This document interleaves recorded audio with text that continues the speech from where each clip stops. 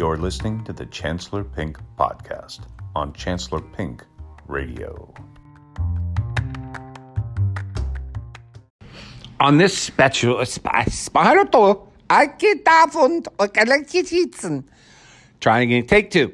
On this special Chancellor Pink Podcast, we're going to address the Oscars coming up tomorrow night in California, and they're going maskless and crammed into the theater. I forget it's not the Dorothy Chandler Pavilion anymore. It's the Hollywood, it's something else. But anyway, they're all jammed in the theater this time again.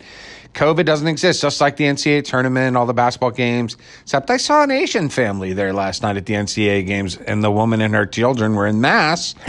You know, and when's the last time we saw that? Over 2 years ago, we saw some Asians in mass, and do they know something we don't know? And as it turned out, they sure did. They knew that it was bad. They knew to wear masks. All the Asians wearing masks, the Asians. Listen to the Asians, put your mask back on. No, anyway, I'm not wearing mine. Right now, our cases in where the county I live finally went down so low that I feel safe. Yet I'm hearing local people still getting it, and the deaths haven't come down all that much. So who knows? Whatever. I'm rolling the dice and saying, fuck it, I'm boosted, I'm vaccinated, I'm waiting for more, if they need to put more junk in my body, whatever. Jumping back to the Oscars. Hi, I'm going to talk about them. Now, what I wanted to do is read you my list there are 10 pictures nominated for Best Picture, and I have ranked them in the order that I preferred them. 10th to number 1. Now, I want you to know that there are a couple movies that are not on this list that I enjoyed more than most of the movies on this list. They were not nominated for Best Picture, however, and therefore they are not on this list. But I'm going to mention them later. Now, here's my reading of the list, and you may have an idea what I thought of these movies overall by the way I read their names. You understand what I mean when we get going here. All right. Number 10 on my list, the 10th or the least favorite of mine out of all the movies nominated for Best Picture, Power of the Boar. Now, it's actually Dog, but that's number 10. Number 9 on my list, West Side Boring. Okay, now you might know that by its alternative name, West Side Story. 8 on my list, Nightmare Alley. My 7th favorite movie, Boar. Now it also was released in the theaters. I think they called it Dune, but when I saw it, it was just called Boar. All right, 6th on my list, 6th favorite out of the 10, Drive My Boar. And 5th on my list, 5th favorite out of the Best Picture nominees, King Retardo. And I'll explain that in a bit. Also released as King Richard. Drive My Car was the other one too, by the way, that in Japan or wherever they made it, they released it as Drive My Car. But in America, they put subtitles on it and called it Drive My Boar, deservedly so. Okay, 4th favorite picture, Belfast, the Kenneth Branagh film. 3rd favorite nominated for Best Picture, Don't Look Up, by Andrew McCarnahan and McFarland or whatever, the guy who did Anchorman and all that shit. And the big hurt or the big sweet or the big chill or what was it called? You know, the movie. Yeah, you know the one, that other one. And he also did Dick Cheney or whatever it was called, doing the story of Dick. Okay, number 2 on my list, you got it, Coborda. Now, I liked it because it's number 2, but I'll explain why there's still some boar in Coda a little bit later. And number 1 on my list, Liquor Boar Pizza. No, it's Licorice Pizza. It's my favorite of the movies currently nominated for Best Picture. Now, 2 movies that I actually would put up there, and I think I would rank them above. They'd be right up there with Licorice Pizza, ahead of Coda, before Coda. My favorite movies of the year would be The Lost Daughter with Olivia Colman, and you know, the little slut girl from 50 Shades of Vagina. The daughter of, I'm just in a position, my head is tilted a certain way, and I started this I started this podcast and I refuse to re-record it. I'm just letting it roll. But my head is tilted and I'm sitting here and I'm slouching over and I'm kind of laying down and it's all weird.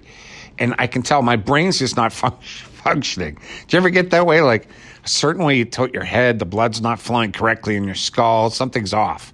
So I'm just like totally don't know what I'm saying or doing, but I'm running with it. I'm going with it. So Dakota Johnson is who I was thinking of.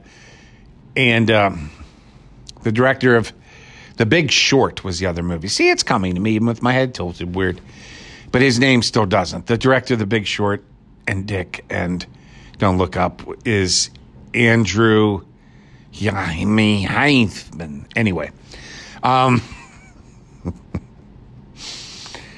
Andy. Is it Andy? Andy Guffman.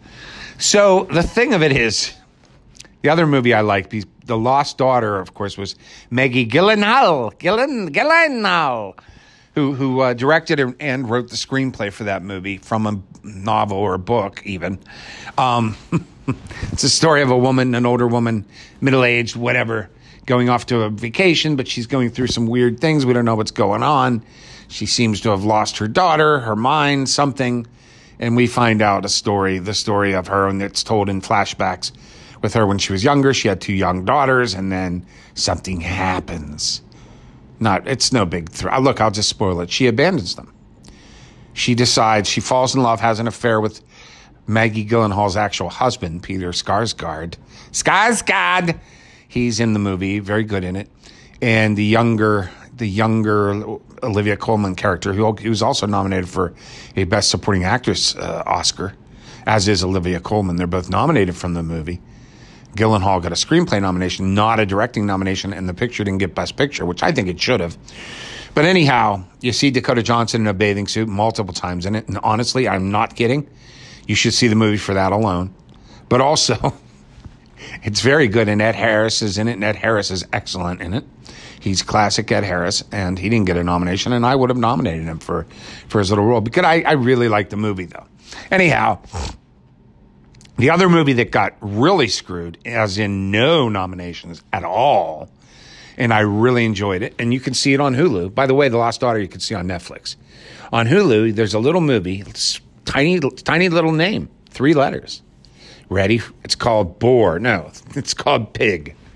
P-I-G, Pig. Nicolas Cage as a raggedy, long-bearded man living in the forest, and he has a little foraging pig. What do foraging pigs do? They go and find truffles, special mushrooms. They're good at finding them. And then what happens? Well, then you take them to fancy restaurants. You make a lot of money. You sell them because they cook them as a specialty item, and they sell it as an hors d'oeuvre at fancy schmancy. So the Wolf, what's his name? See, I'm back with the head tilt. Wolf, Alex Wolf, is a kid in that. He was the kid from Hereditary. And he's been in a couple other things, too. I think he was in M. Night Shyamalan, ba-ding-dong, Shyamalan, Old. You know, M. Night Shyamalan's Old. Did you see that? It's now on pay-per-view. I think he's in that. He's in a number of things, Alex Wolff. He's a very good actor. He's a very good young actor. Up and coming. And he plays the young guy brokering the truffles from Nicolas Cage, who went crazy off the rails. But we find out a secret about Nicolas. So he's going out and he's buying his truffles. Then someone kidnaps his pig. And Nicolas Cage has to join forces with Alex Wolff and go back into society in the fancy-tancy, hoity-toity restaurant area of, I believe, somewhere in California. And try to find out who took his pig, why, where's his pig. So does that sound like a plot you want to see? Probably not. But guess what? Trust me, it's good. It's interesting. It's creative. It's well done. And there's a twist about Nicolas Cage. Who is he? Where did he come from? That I won't spoil. Yes, I will. He was a famous chef. He was a famous, top-of-the-line, hoity-toity, prissy chef. And he was married, and his wife dies. She gets trampled to death by pigs. No, that's not true. But his wife does die, and he just sort of falls apart and drops out of society and lives in the woods. But the thing is, he's in love with that pig because that pig reminded him of his wife, and it was way more than the truffles and all that shit. It was about he had a personal connection to that pig. And so it tells his story, but it's a very good performance by Nicolas Cage, a very unique screenplay, well acted. I wouldn't say, you don't get done with it and go, wow, breathtaking, one of the best films I've ever seen. No, it's a small story, but it's a neat story, and it's cool, and it's told well, and it's acted well, and Nicolas Cage pulls it off wonderfully, and I just think it's sad that, he's a hack now, and he stars in all kinds of garbage, but he's always interesting. He's always interesting to watch. And the guy just can be, in certain movies and certain roles, a fabulous actor. You catch him in the right role at the right time, and he just makes the movie. And I don't know why all the critics liked him. He's the second most nominated actor from Critics Awards from last year. Number one was Benedict Cumberbatch for Power of the Boar. But Boar, a pig, Boar, B-O-R-B-O-A-R, Boar, see, isn't that interesting? Pig didn't, Nicolas Cage is second most award nominations or wins in the critic circles all over the country on the year. Yet the Academy Award says, go fuck yourself. Go fuck yourself. We have to nominate blacks and foreigners and lots of women now. So no room for a white man like you, Mr. Cage. So that movie got shut out. Nothing. Otherwise, in terms of the best pictures, I'm going to go back over, tell you what I didn't like about them, okay? And what I did like about them, all right? Going back in chronological order from the worst to the best. Power of the Boar. What I don't like about Power of the Dog is it opens up very interesting. Okay, first of all, I don't like Westerns, confession. So it was really hard for me to go, okay, I'm going to watch this Western. But it opens up, and it's a little too realistic, and Wranglers and bathtubs and just shit. And I'm like, oh, fuck, I'm in for a Western. This is going to be a fucking Western. Damn.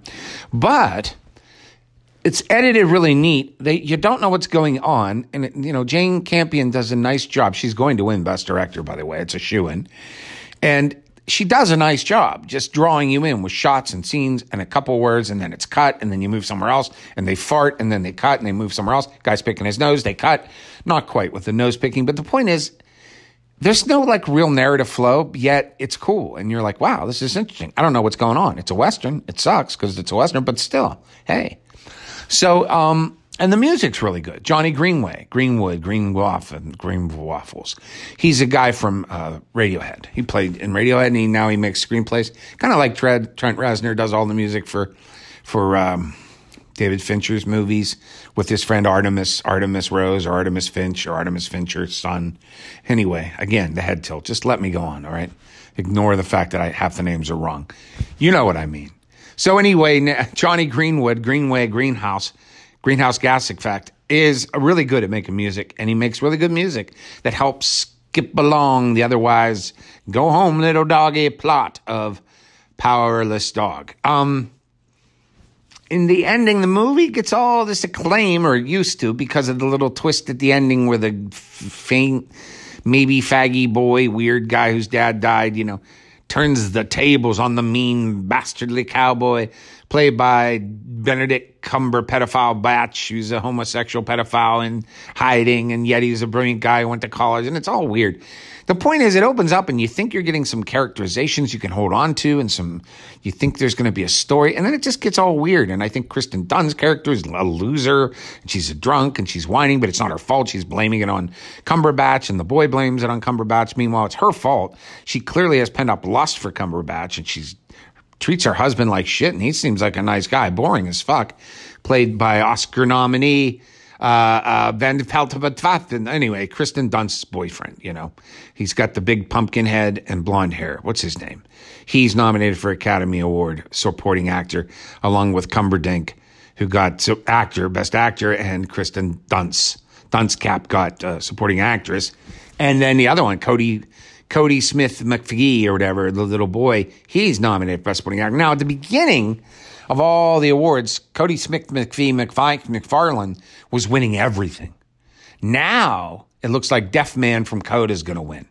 Tony Katzer or whatever. He's winning all the awards. So it looks like instead of the little skinny boy going up there going, thank you, I was really overrated in this overrated film, but thank you for the award because of the twist ending. And then, now it's like, here's the award speech. See, because that's my hands moving. because it's Tony Katzer and he's deaf and he's signing. That's the speech you're going to hear. You're going to hear some narrator going, "I want to thank everyone for this award." They always do a terrible job translating with deaf, hearing impaired people. They laugh and they're like, "Ha ha, I am so glad for this award victory lap, dog." No, anyway. The ninth movie, West Side Boring. My problem with West Side Boring is, first of all, why did Steven Spielberg have to remake this? It won 73 Academy Awards. It's old now. Okay. 61, I think it won in. All right, it's time to really modernize. And look, I watched them back to back. I watched the new one, then I watched the old one. And the old one is old and dated when it comes to the acting and the performances. Plus, Natalie Wood playing the Hispanic Maria with a terrible accent, and then, to add insult to injury, singing the songs with that same accent. "I am singing a song with a fake Spanish accent." I don't know. It's just really bad. And, but otherwise, the musical productions from the 61 version are fantastic. And the singers pronounce the words, so that real fast song, "I want to live in America," you can hear the lines that are funny and cute back and forth, because they pronounced them really clearly when they recorded it in the studio. But Spielberg in this version, it's mushy and drivel, and you can't make out half the lines from that song and from many of the songs. Because however they recorded the music and then transposed it into the movie, however they did that, it just didn't work that well for me. And I think that the acting and the story is, of course, better because it's modernized and it was wooden back then. But the musical is way worse than the musical numbers back then, including the choreography. It's just worse. And most important of all, and anyone who disagrees with me on this is just wrong. The best song from West Side Story is Somewhere. They knew that it was the best song when they made that movie, because when it appears, it's very short in the movie. It lasts for a minute and a half. But it comes at a crucial time when Tony has killed, her brother or whatever, Hispanic's brother, in a knife fight, and he's on the run, and he flees to her. And so they're out to kill him, and the law is looking for him. He really is in trouble, yet she loves him and wants to be with him. So when they're singing about there's a place for us, somewhere a place for us, it really fits the plot of the movie and what's happening. And it bonds you. It suddenly makes what was kind of a superficial, little lustful, fleeting love affair, Maria, I just met a girl named Maria. And it goes from that, tonight, I'm dancing on a flight, and then all of a sudden it's there's a place for us, somewhere a place for us. And you feel their passion, and their love matters. And it's the whole movie was stolen. It's a version of Romeo and Juliet. It was, Shakespeare was credited in the screenplay, the original screenplay and everything, and the musical. So the songs, the lyrics are all Stephen Sondheim. And the music by Elmer Bernstein or whatever, it's great. The songs are great. And Spielberg, they're not as great in Spielberg's movie, but in particular, Somewhere is the greatest song. And they knew it in the first movie because not only did they, when they sing it and how they placed it with those two singing it, Romeo and Juliet, we're doomed. Our love affair is doomed. Where can we go? Where can we live? Just the two of us to have our love sustain us. Tony dies at the end, spoiler alert, and Maria's grabbing his hand, and there's no music, and this is the old version, and she sings to him, there's a place for us somewhere, and then she breaks down crying, and he dies. And it's it's a cappella, there's no music, and she sings that. And then the ending of the movie, they play Somewhere in a slow maudlin version, and it's beautiful. And then they go through the overture of all the other songs with the credits. But Somewhere is not only the wonderful love song of meaning comes at a key moment in the movie, but it's reprised at the end with Maria singing it to her dying lover. And then the music of Somewhere, a beautiful melody, fills the sadness of the scene. It's huge. It's everything. Well, guess what? Steven Spielberg says, I'm going to remake West Side Story, and I'm going to ruin the best thing about it. Yay! I'm Steven Spielberg. I know what I'm doing. So instead of having Tony and Maria sing it, he says, I'm going to bring back Rita Moreno, a 90-year-old actress who won the Oscar in this movie for playing Anita, the little side role character, who stinks in this movie, yet got Oscar nominated. Whoever plays Anita, I don't like her at all, but she got Oscar nominated. I think she ruins the role. Rita Moreno was 1,000 times better back, 50 years ago, 70, I guess it's 60 years ago now. But so he has Rita Moreno's character, who plays the owner of a pizzeria, sing Somewhere. And the whole meaning of the song has changed as she's looking at a picture of her and her dead husband.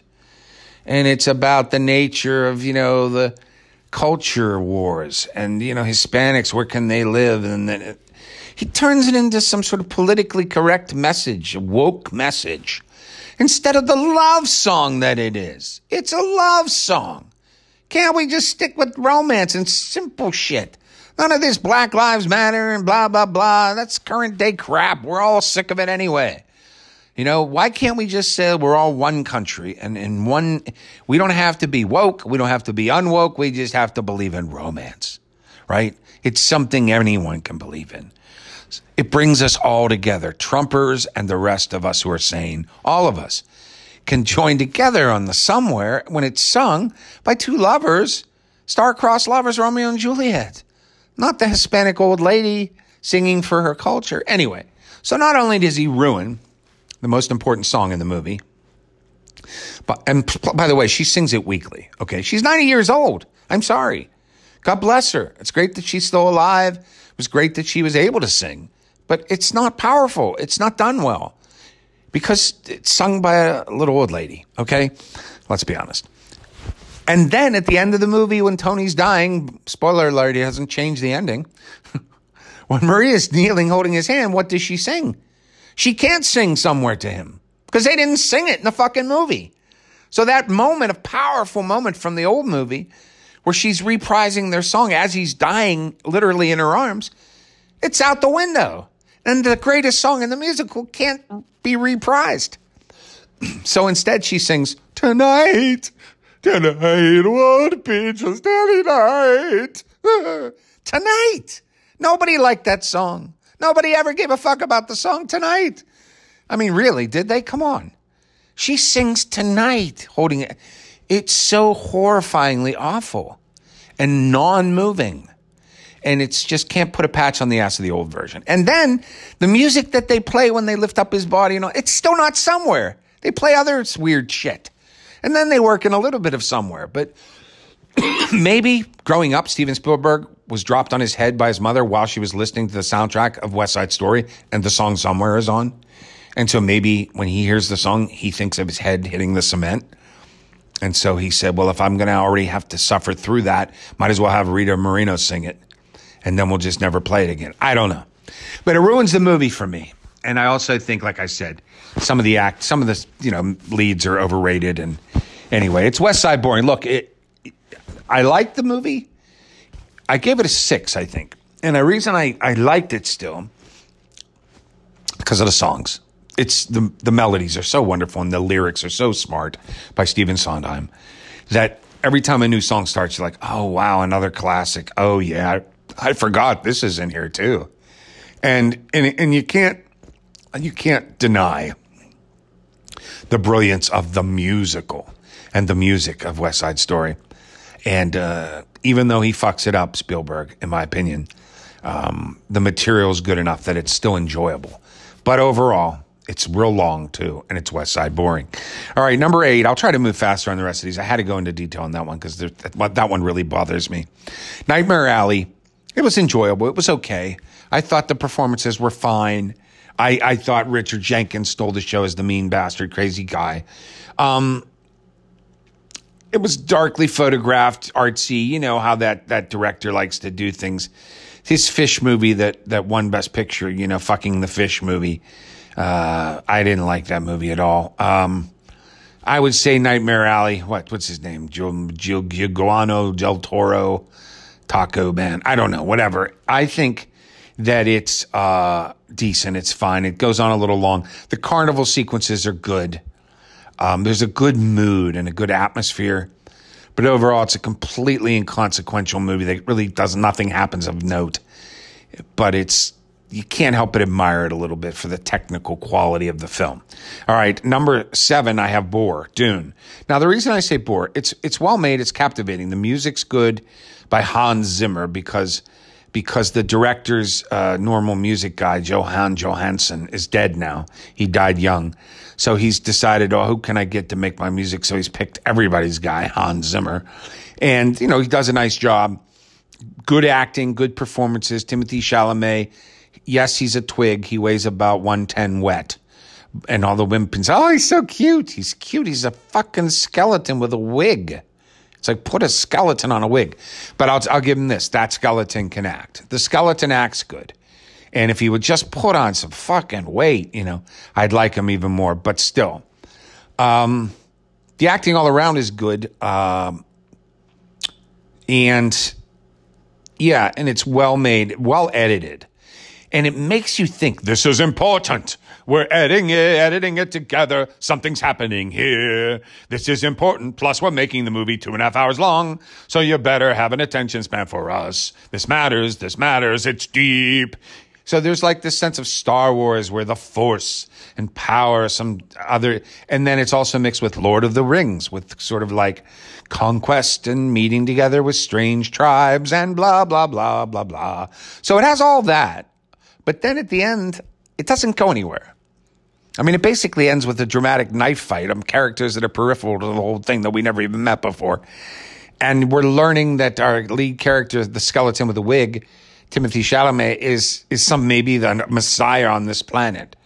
And, and he's trying to fight for the spice wars of and if you've seen it, the worms are coming, the worms. If you've seen the old movie, which was by David Lynch, the one from the 80s, that was really weird. This isn't weird. This kind of comes off like it could happen, like you're there. The production qualities are amazing. The costumes and the lighting and everything. It's very real. Special effects. I mean, it really draws you in, and you really do feel like sort of like Game of Thrones, It draws you in. However, there's just nothing happening. Nothing's really happening. Now, having said that, everyone dies. So basically, everyone in the plot from the beginning, they're not around by the end. Many of them are gone anyway. Several of them die. But it's still uneventful, and it's not... you could have done a lot more with it 2.5 hours. And with all that going for it, all those qualities and technical, acing of the presentation and the performances really well nuanced and good acting, they just didn't do enough. And I think you just got to blame that on the damn overrated material that should have never been made into a movie ever once, let alone 7 times or whatever. This is like the 4th adaptation. They did a TV series, and then the David Lynch version, and then this by Iguana Malazzi. I forget this director's name. I like him too, this director, Mexican. But again, I'm not getting up. I'm not moving my head. All right, then we move on to 6. Okay, I'll try to make it quick. I know I'm going too slow. Drive My Boar. Now, the reason I moved Drive My Car up so high, it is absolutely the most boring movie out of the group. It was really hard to get through it. It's like 2 hours and 40 minutes or something. It's really long. It's subtitles that you have to read like a maniac because it's all talking. There's shitloads of talking. And it's like the people speaking Japanese, I don't know if they're good actors or not, but I know that their voice tone for most of the characters in this movie is atrociously dull. So you have this one woman at the beginning of the movie talking, and her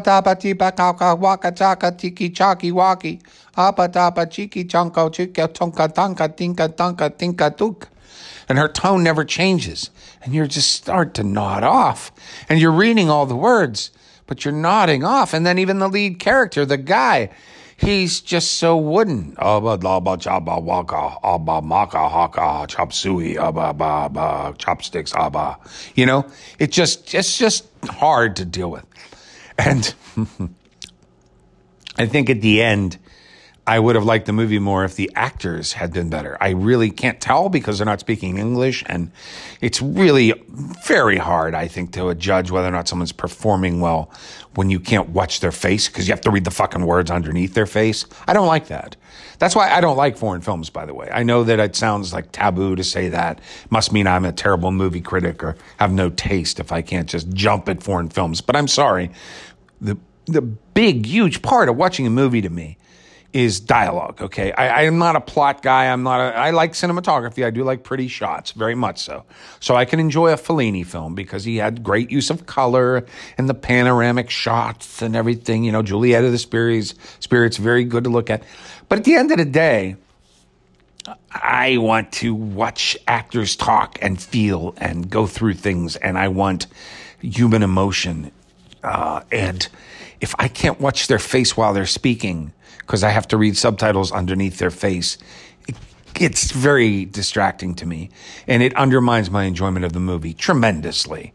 And so every time I watch a foreign film with subtitles, I'm like, boy, if I liked it a lot, I'm like, boy, I really like that. I wish I could watch that someday. I feel like I haven't watched it because I had to read it. Like, oh, I really enjoyed reading that movie. Someday it would be nice if I learned Japanese and could just watch the fucking movie. But of course, that's never going to happen. So I just don't really like foreign film experiences for that reason. It always is limited to me. I can't really love the movie because I can't really watch the movie. You understand? I have to read the movie. So that's not good. But anyway, I think that this movie in particular, I give it good marks and I moved it up because it's highly creative and it tries to deal with deep subject matter and it does it in a creative sort of juxtapositioned way.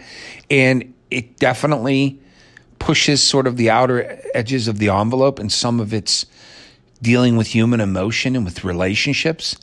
But having said all that, it does it very slowly and it's not that original or earth-shattering. And I think that the actors just say their lines in boring tones, most of them. And it's just dull. And so even though I appreciated it and I respect it for what it was trying to do, I think it missed a lot. And I think it's boring and it shouldn't be. And I think that you have to struggle to get through it, even though you appreciate it. You're appreciating it, you're liking it, and yet you're struggling your ass off to get to the end of it. And yet I rank it 6 because the other movies, to me, are just slick, overdone things that are worthless. I mean, Dune is really nice, but it's meaningless. Nightmare Alley, same thing. West Side, boring. Again, it could have been great, but he ruined the material. And Power of the Dog, I just don't think there's a story there worth watching on Power of the Dog. I just don't. And so finally we get to a movie that I think is really trying to do something. And that's why I rank Drive My Boar 6. But having said that, all 5 of those movies, I'll watch one again if someone wants to watch one with me, but I don't care if I ever see them again. They're nothing to me, and they shouldn't be on any Best Picture list, in my opinion. Now we get into the 5 that I actually did enjoy, the least of which was King Richard. Now, I called King Richard King Retardo. The reason I called it King Retardo is because Will Smith's going to win the Oscar. He's won everything of late. It started out like it was going to be Benedict Cumberbatch, but Cumberbatch it's fallen on hard times. And the whole movie, Power of the Boar, is fallen. It's seen better days. It's now in the dog days of the powerless dog because it's not going to win. It's lost steam. It's going to win Best Director because they have to give it to a woman. It's written in the laws of Satan that a woman must win every time that one is nominated for Best Director, must win from now on.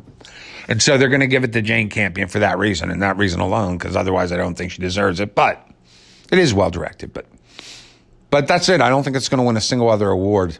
It's lost all of its momentum to Coda and to other people. And in the acting award has lost all the momentum to Will Smith as King Richard, the father of Venus and Serena Williams.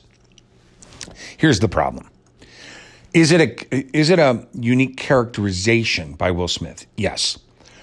Do you forget when you're watching him play the role, most of the time that it is Will Smith. Yes. So does he absorb himself into a role and a characterization? Yes. Now, here's the next question. Is it a believable, real three-dimensional person that he's playing that you really think he catches all elements of? Absolutely not. Is it a likable character? Not really. Do you feel like he's so lost in a characterization that he's playing a caricature of the character? Yes. Is that character kind of retarded? Yes. Does he make eyes and faces while he's saying half his lines that look like he has a diaper on that he just shit in, and he has a board up his ass, and he's been clobbered over the head with a board as he's speaking? Does he kind of act it that way, Will Smith? Yes. Do you wish that you could just say, dude, wake up, to him several times while he's speaking in the movie? Yes. I mean, his eyes are always drooping. There's something he's doing. It reminded me kind of Jack Nicholson in Preetsy's Honor. Remember that atrocious performance that was nominated for Best Actor? Well, he's doing an accent. Preetsy, I'm Preetsy's Honor. And he was still Jack Nicholson. I'm Jack Nicholson doing an Italian kind of sounding Jewish too. Preetsy. It was horrible. But for some reason, they nominated him. Well, now they're not only nominating an irritating performance, they're going to give it an award. And yes, it's because he's black. And also, they're going to give it to him because he's been nominated several times, and they figure he's paid his dues. And also, they're going to give it to him because it's a biographical real-life character, and they always got to give the award to if you're playing a crippled or someone, who's physically challenged, or if you're playing a real-life character. That's the only people they give the awards to anymore, right? So for all of those reasons, Will Smith will win. But that doesn't change the fact that, he went too far with his characterization. There's something about his eyes and the way he plays it, for me anyway, that became fake, that became like he's playing a character on Halloween, that he went dressed up as King Richard and went out and he's playing a role. It's not like a real person. So even though you definitely, it's not Will Smith. He's not being Will Smith, okay? He's being something else. That something else doesn't come off to me as really a 3, 4 to 5 dimensional character. And I don't like the guy, really. I didn't like the guy. He's pushy. He wants to have everything his way. I'm not convinced it was because he was right. I'm not convinced that he loved his children. I kind of think he was abusive. I kind of think it's a movie about an egomaniac playing God over his family and kind of being a dimwit, but somehow making out because he was such a slave driver to his children and abused them so much that they became very good at tennis, two of them. And I kind of think he gets reported to the police by the neighbor and everything. And I kind of think the neighbor was right. Now, they don't present the movie that way. The movie's all fun and laughter and, they love him. The daughters love him. It's a wonderful family. But if you're paying attention, especially to his performance, Will Smith, you get the sense, that there's more going on here, maybe.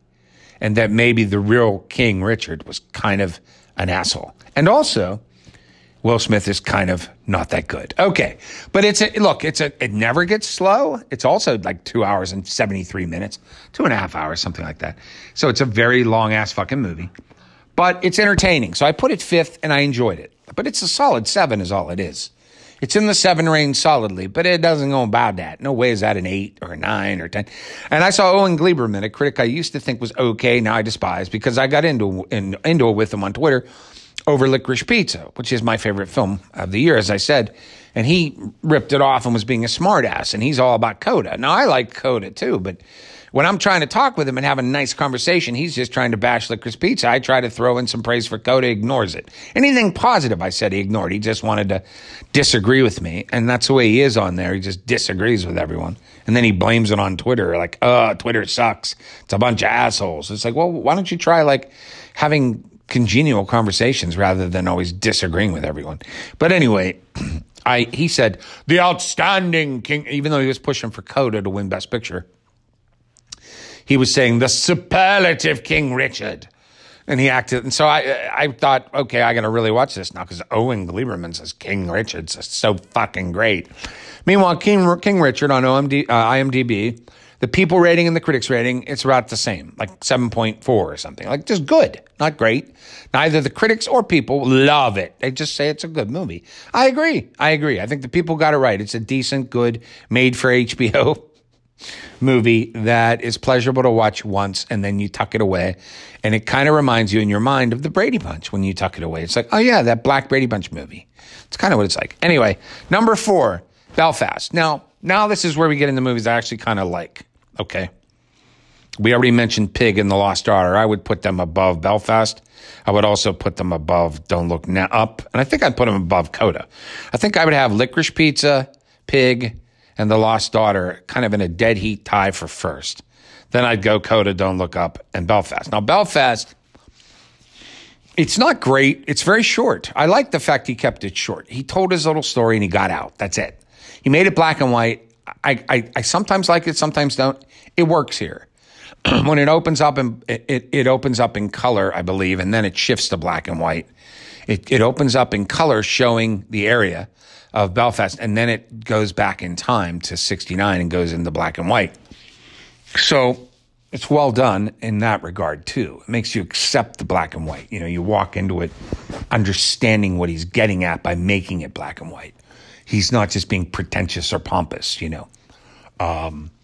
And it's a memory, see. So a lot of people like to do those memory movies. It's his memory growing up as like a 6-year-old boy in 1969 in Belfast.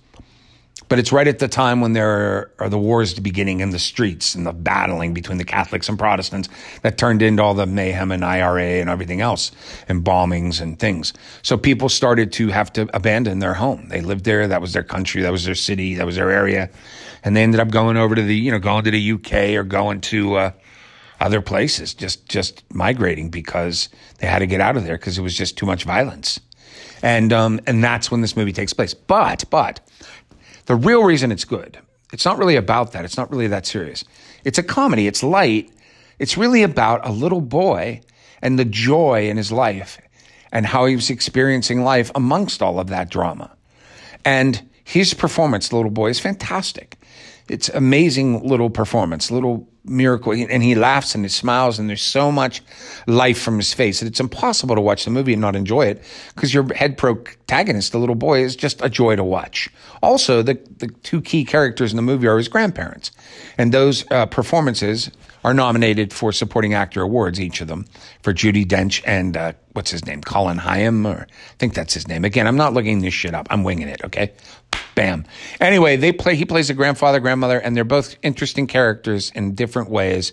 And the little boy talking to them, and it's very reminiscent. It's like a good portrayal of a little boy and his grandparents and memories of grandparents and meaningfulness of older people in a young boy's life. And when times shift and, things get a little serious and sad. And that's what the movie's about. And it's well done. And do I love it? Do I think it's spectacular? No, I'll leave that to James Woods, the evil, satanic Republican actor who I used to like a great deal, who haunts the halls of Twitter with his morose and disgusting conservative thoughts. He loved Belfast. He said it's moving, profound, brilliant story. And I don't know where he's talking about with all that. I just think it was a nice lighthearted tale that has some nice little moving touches.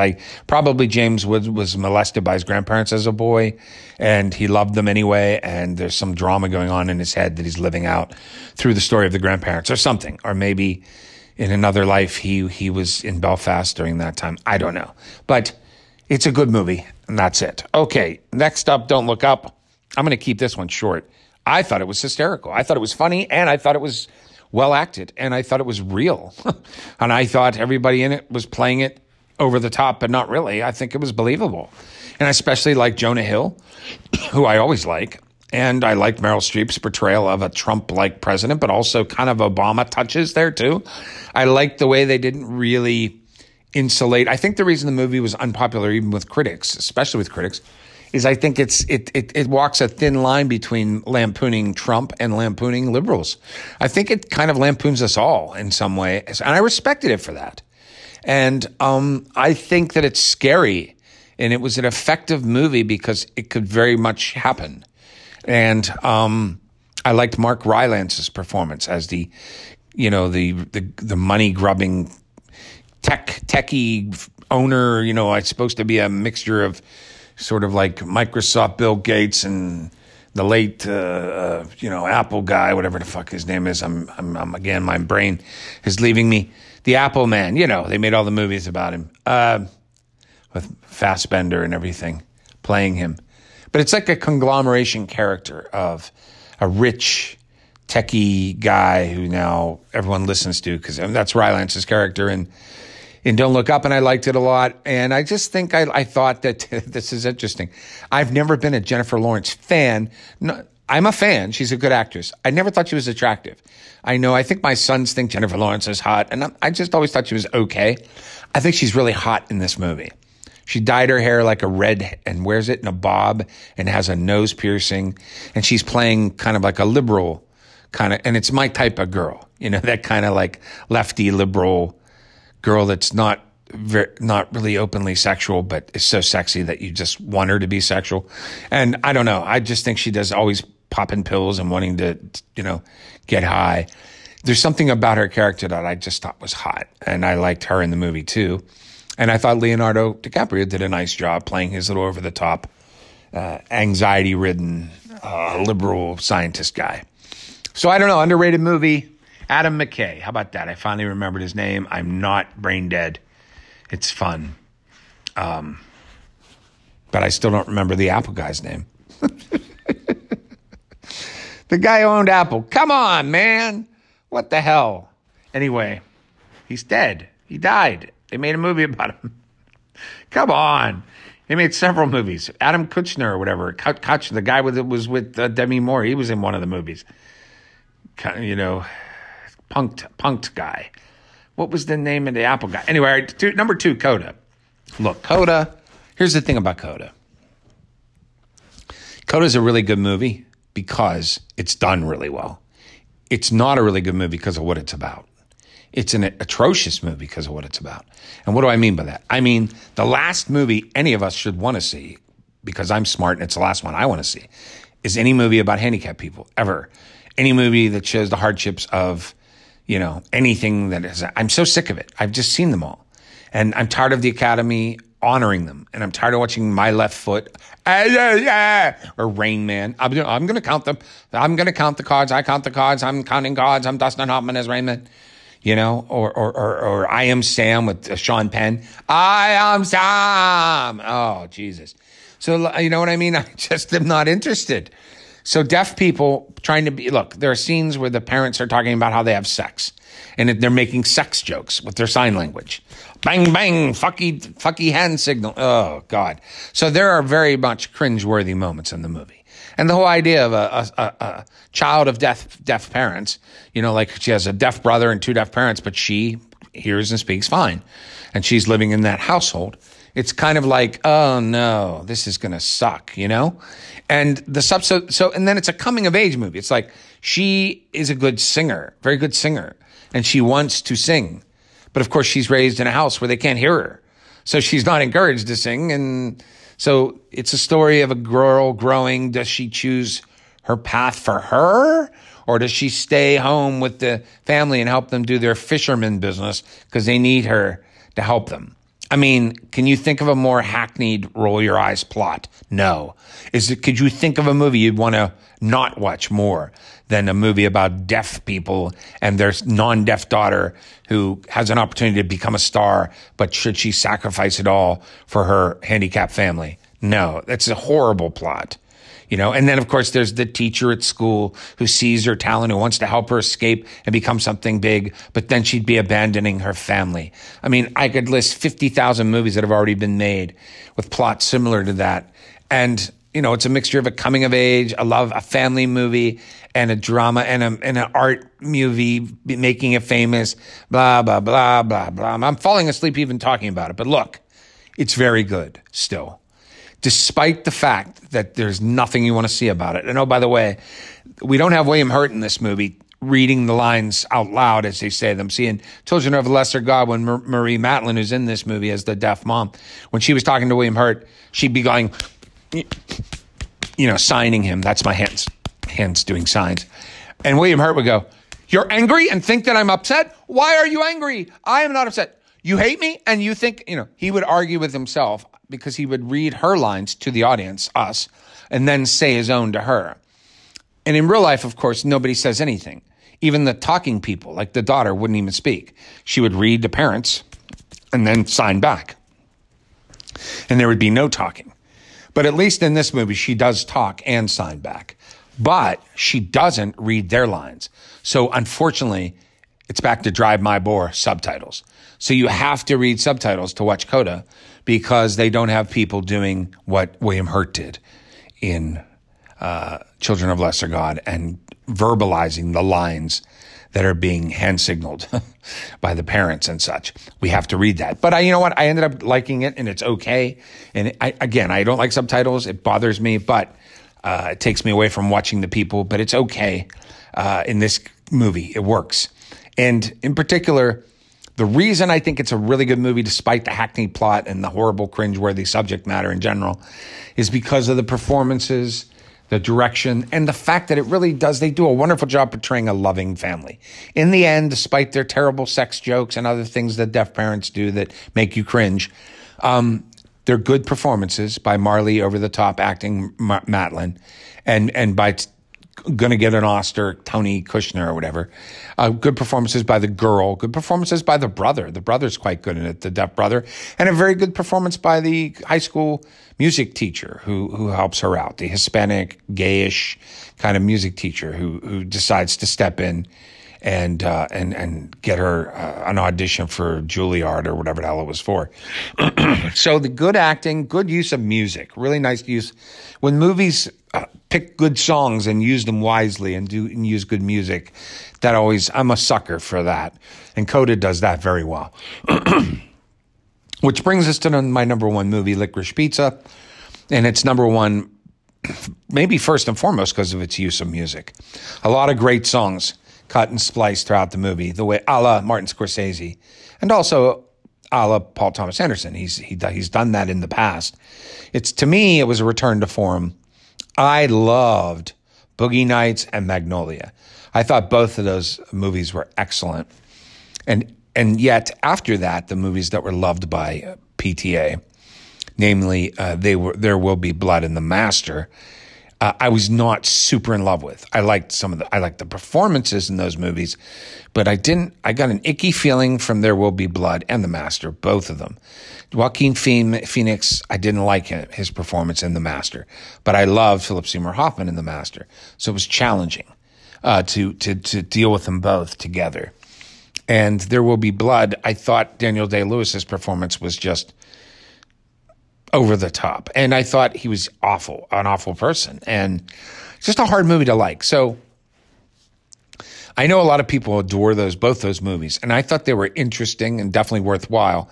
But they weren't, to me, the caliber of movies that Magnolia was or Boogie Nights. Well, I think Licorice Pizza kind of returns to those style of movies. It's a period piece, well shot, great use of music, a nice unheralded cast of nobodies.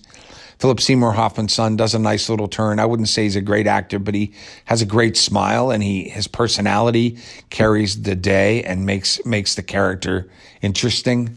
And Alana Haim, one of the Haim sisters, she is pretty good. She's a pretty good actress. She does a decent job.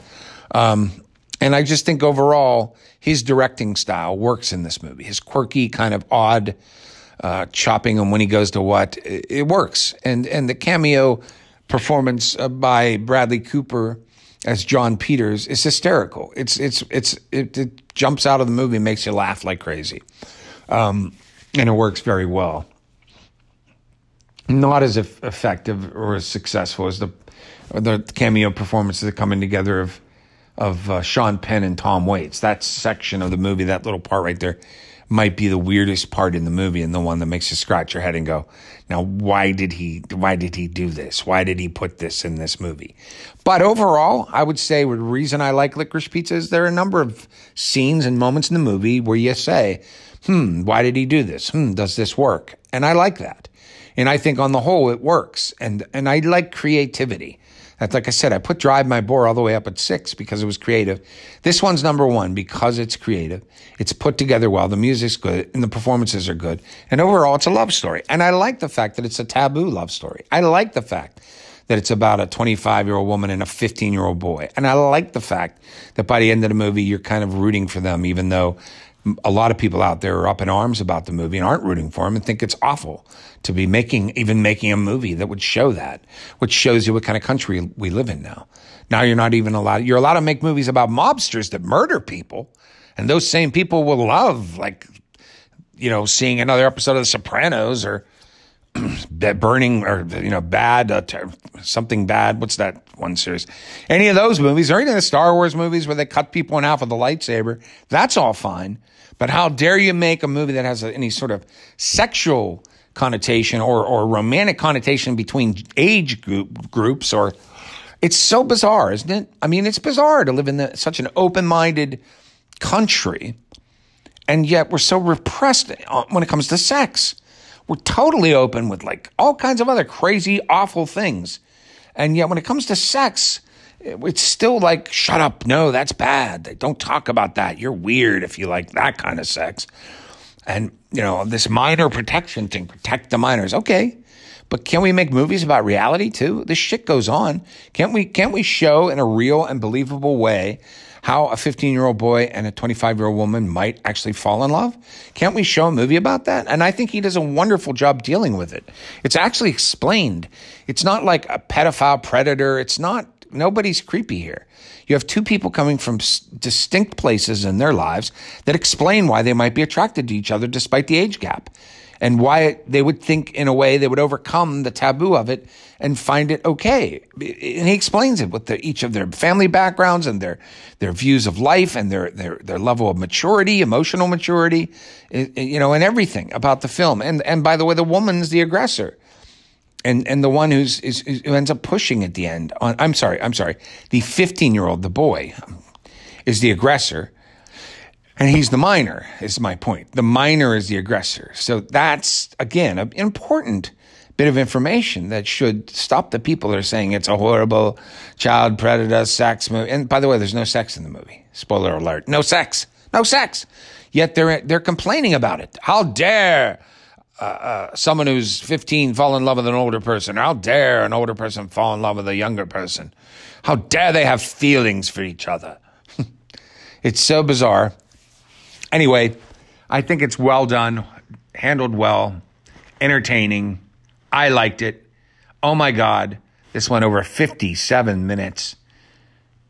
Oscars, go Oscars. Who's going to win? I don't know. Do I care? I don't even care because Licorice Pizza is not going to win. And so Coda's going to win and I'll be happy. It'll win Best Picture and I'll be happy for that. I believe, Campion's going to win Best Director. Screenplay, I think, might go to... I have no idea. I don't know who's going to win the screenplays. And I don't care. I'll be fine with it either way. Hopefully Maggie Gyllenhaal wins it for original screenplay for The Lost Daughter or adaptation. I think that's adaptation, but she won't. Yeah. That's all. I love you.